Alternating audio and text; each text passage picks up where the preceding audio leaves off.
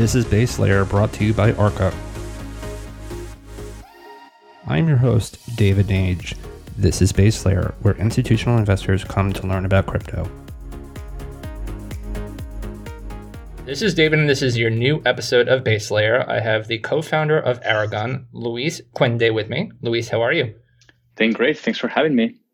So Aragon is a project I've wanted to get on Base Layer for months. And why? Because I am so interested in this idea of DAOs and governance and how you get large groups of people, of entities, of algos, of all sorts of different co-ops working together to come up with a way to have a distributed and decentralized system work. So I'm really looking forward to this conversation. And as everyone knows on my show, Luis, if you could give us a little bit of background about yourself before Aragon, how you got into this world. And then I want to briefly discuss some of the things you've done, specifically Stampery, which made blockchain timestamping accessible. So if you could give us a little bit of a background about yourself, and then we're going to go into Aragon deeply and tell people what you guys do. Yeah, sure thing. So I got into crypto in 2011, and it was Bitcoin what got me in. Of course, like in 2011, there wasn't anything else but Bitcoin. There wasn't crypto. It was just Bitcoin. And what got me in is the sense that you can rebuild the financial primitives and the financial system with these new tools that are so empowering for people. So instead of having basically oligarchies in power and having this huge wealth concentration, we may be able to have a system, a society, where we're able to basically have more fairness and better wealth distribution. So, of course, right now, I think crypto is probably doing the opposite. But in the long haul, we all agree that these systems will make it for a fair world. And so I got into that, built a couple Bitcoin startups. And then 2016, I got into Aragon. I founded Aragon. And it was after the realization that Bitcoin was great, but Ethereum could enable things that were never possible with Bitcoin, such as human coordination at scale. Right. And so Stampery, what is you before you did Aragon, Stampery was there, and that made blockchain timestamping accessible. What does that mean? So basically, one of the applications that I think are interesting about Bitcoin is that you can send money, but you can also have an immutable record of anything that you really want to have an immutable record of. So basically, you can send money, and that is there forever. That you have a transaction there forever in the blockchain. But the same property, that is immutability and censorship resistance, you can apply to basically files as well. So you can have an unbreakable, immutable proof that a certain file existed at a certain point in time. And so that was what we did at Stampery, basically a blockchain timestamping.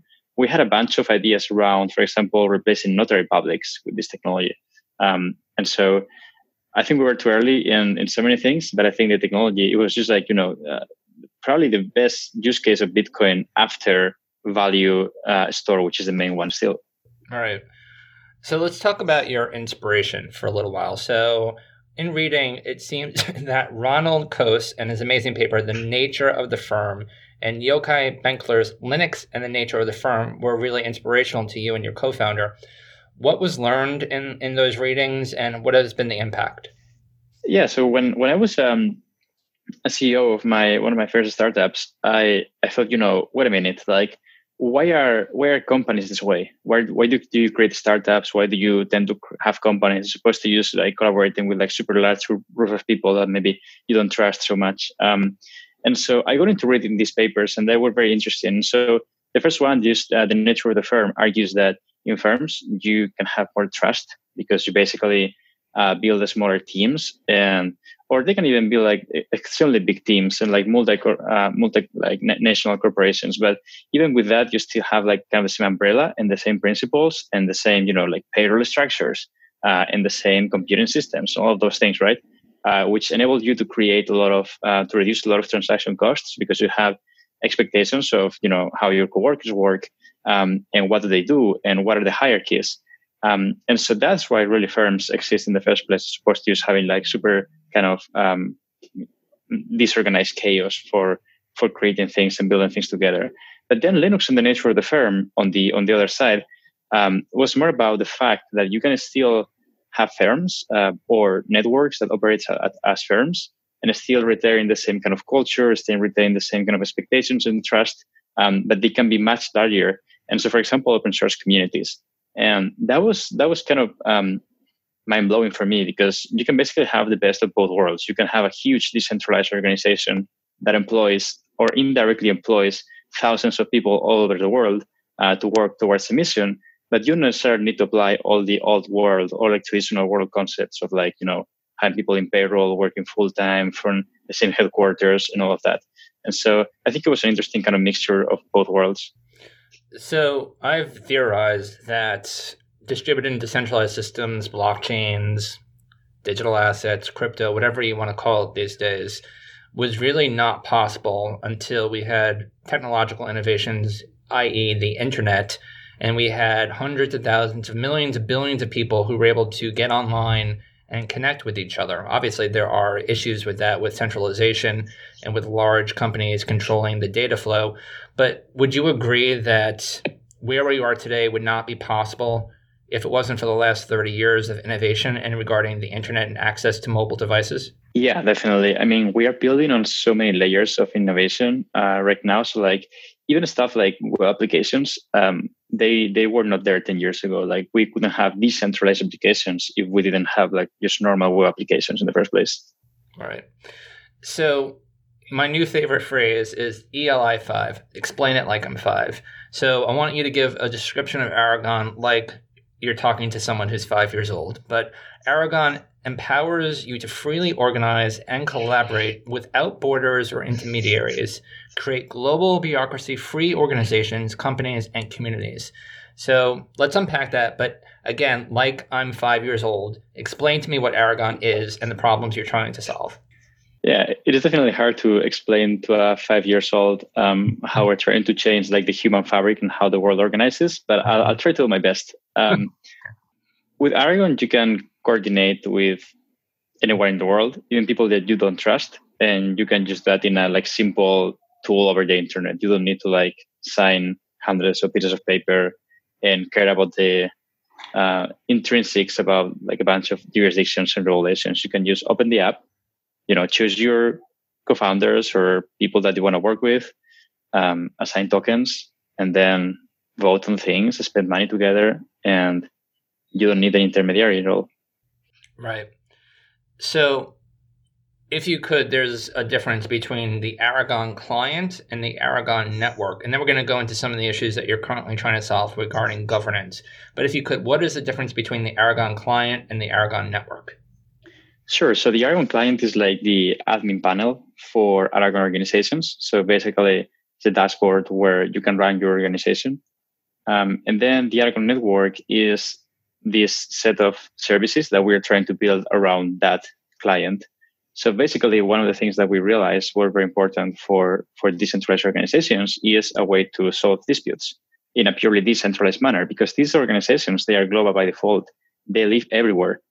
And so they don't have like any specific jurisdiction where you can go to court and resolve disputes. And so we built this whole protocol around dispute resolution that we're just launching in January, and basically enables these decentralized organizations to provide evidence and then have like a decentralized set of jurors that rule in favor of one party or the other and resolve disputes totally online and in a global fashion.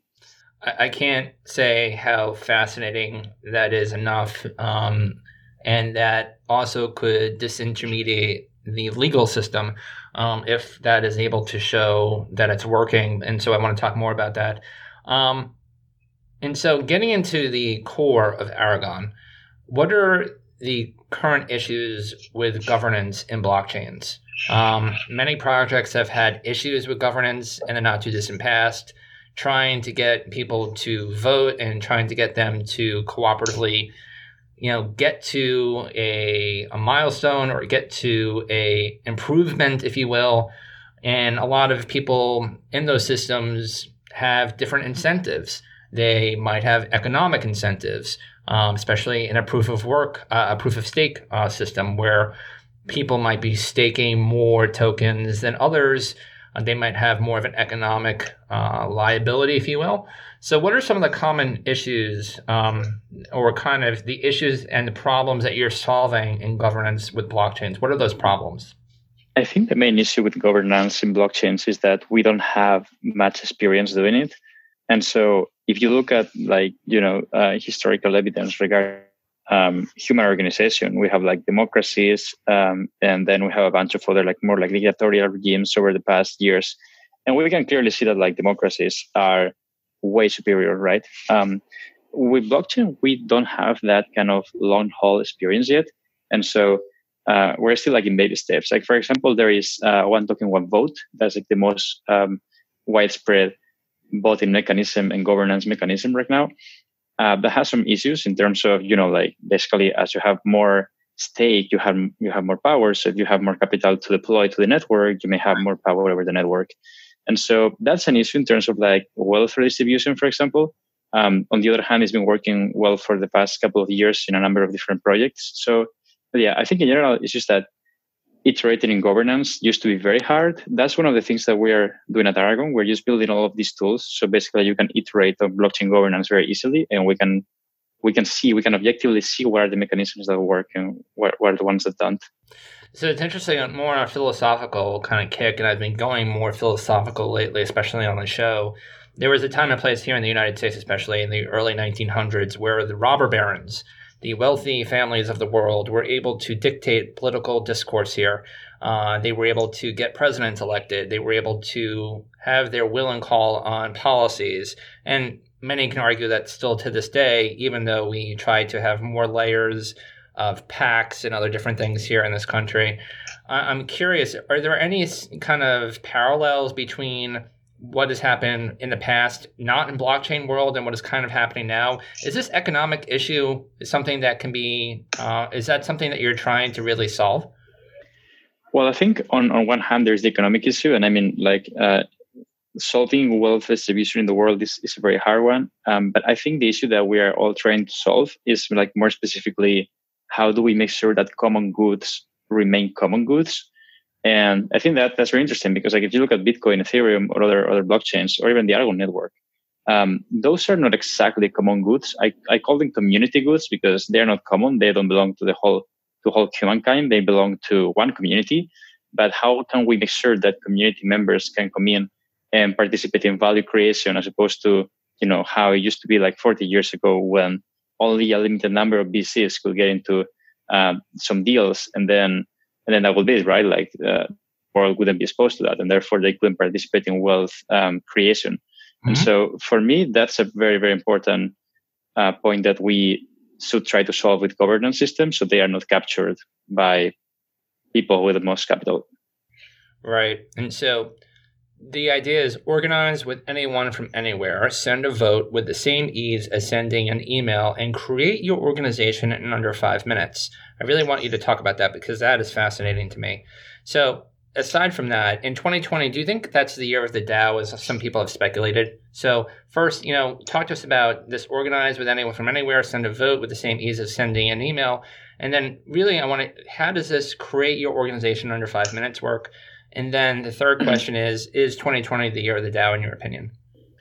Yeah, well, we started this kind of meme around the year of the DAO in January 2019. And I think 2019 was good for DAOs, but I wouldn't call it the year of the DAO in hindsight. I think we're going to see like the decade of the DAO. If we look at this technology, it is not like additive. It is like basically very disruptive in terms of, we're not changing one piece of technology and replacing it with something better. We are changing how people organize. And so that would probably take probably 10 years. And yeah, on the create your organization in 5 minutes, that's kind of our core thesis, that, organizations are going to evolve so much, and they are going to be much more frugal. You may be able to create an organization in a decentralized network, raise a bunch of funds for it, and it may achieve its purpose in literally minutes or hours, and then close it down. One example may be, maybe you want to pool funds for these funds to be staked in one particular blockchain when this blockchain goes live, for example. And then once it's live, and the funds are returned to the stakers, for example, You may be able to just withdraw them, like the proportional part, and then close it out. Like there are a bunch of use cases that open up when you can have entities that are like programmatically open and then closed. And you can basically create code to open and close these entities. It just opens up a bunch of possibilities. And so let's talk about 0.8 Camino. What are the major enhancements and milestones that have been reached with this? So mainly we focus on user experience because our product right now it's fully decentralized. So basically, when you use it, you need like an Ethereum node, and that's everything. Like everything else is loaded from decentralized sources, meaning that no one can set the product down, not even ourselves. And so that's great. But on the other hand, we're also introducing some features here and there that make it faster and easier to use. And so sometimes those are compromises between centralization and decentralization.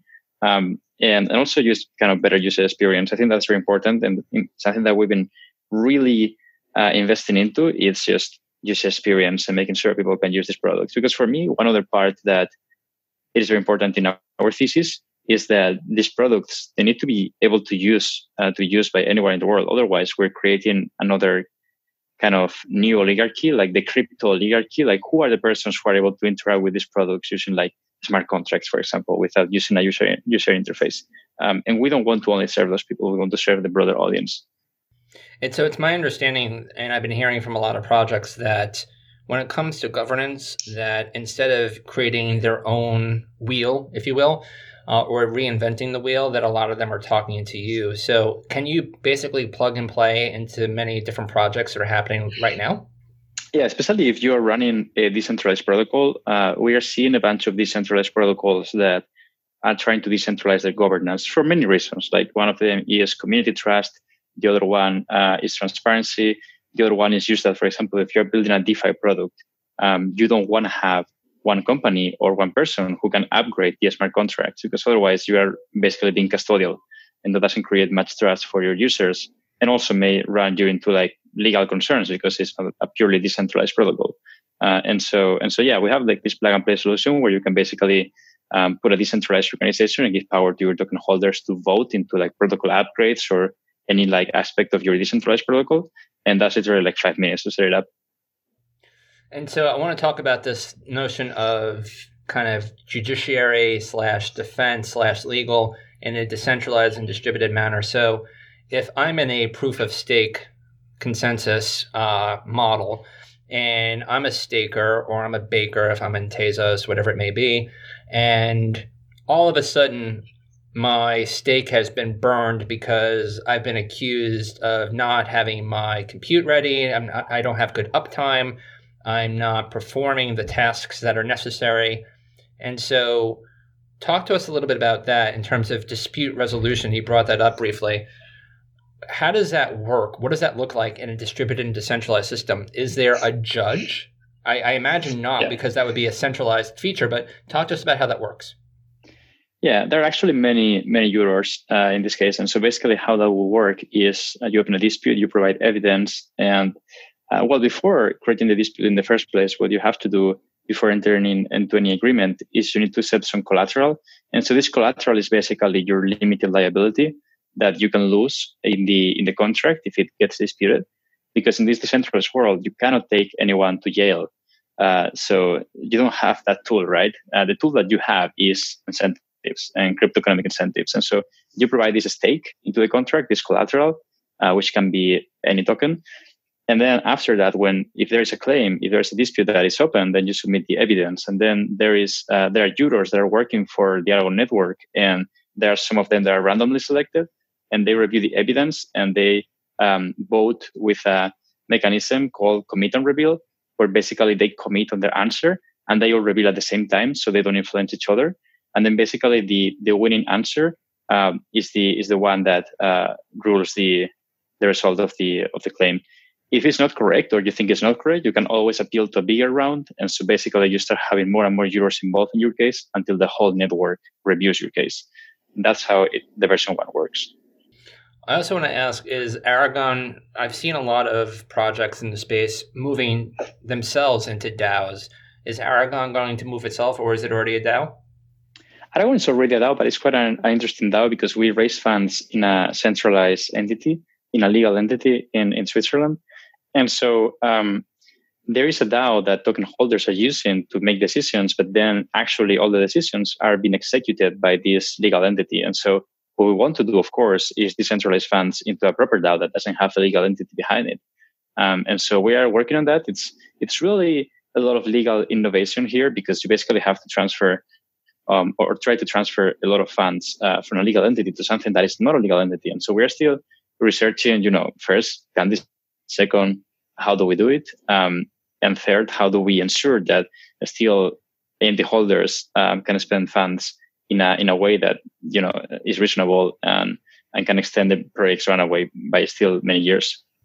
Right. That's super interesting. I definitely want to keep tabs on that. So the last thing I want to talk about, and I'd love to get a little bit more in depth, is about reputation. So you guys talk about reputation on your site. Reward contributors with non-transferable tokens for the value they add to the organization. So in Web 2.0, we've seen apps like Yelp, Amazon, eBay, etc., have this idea of quote unquote reputation or stars.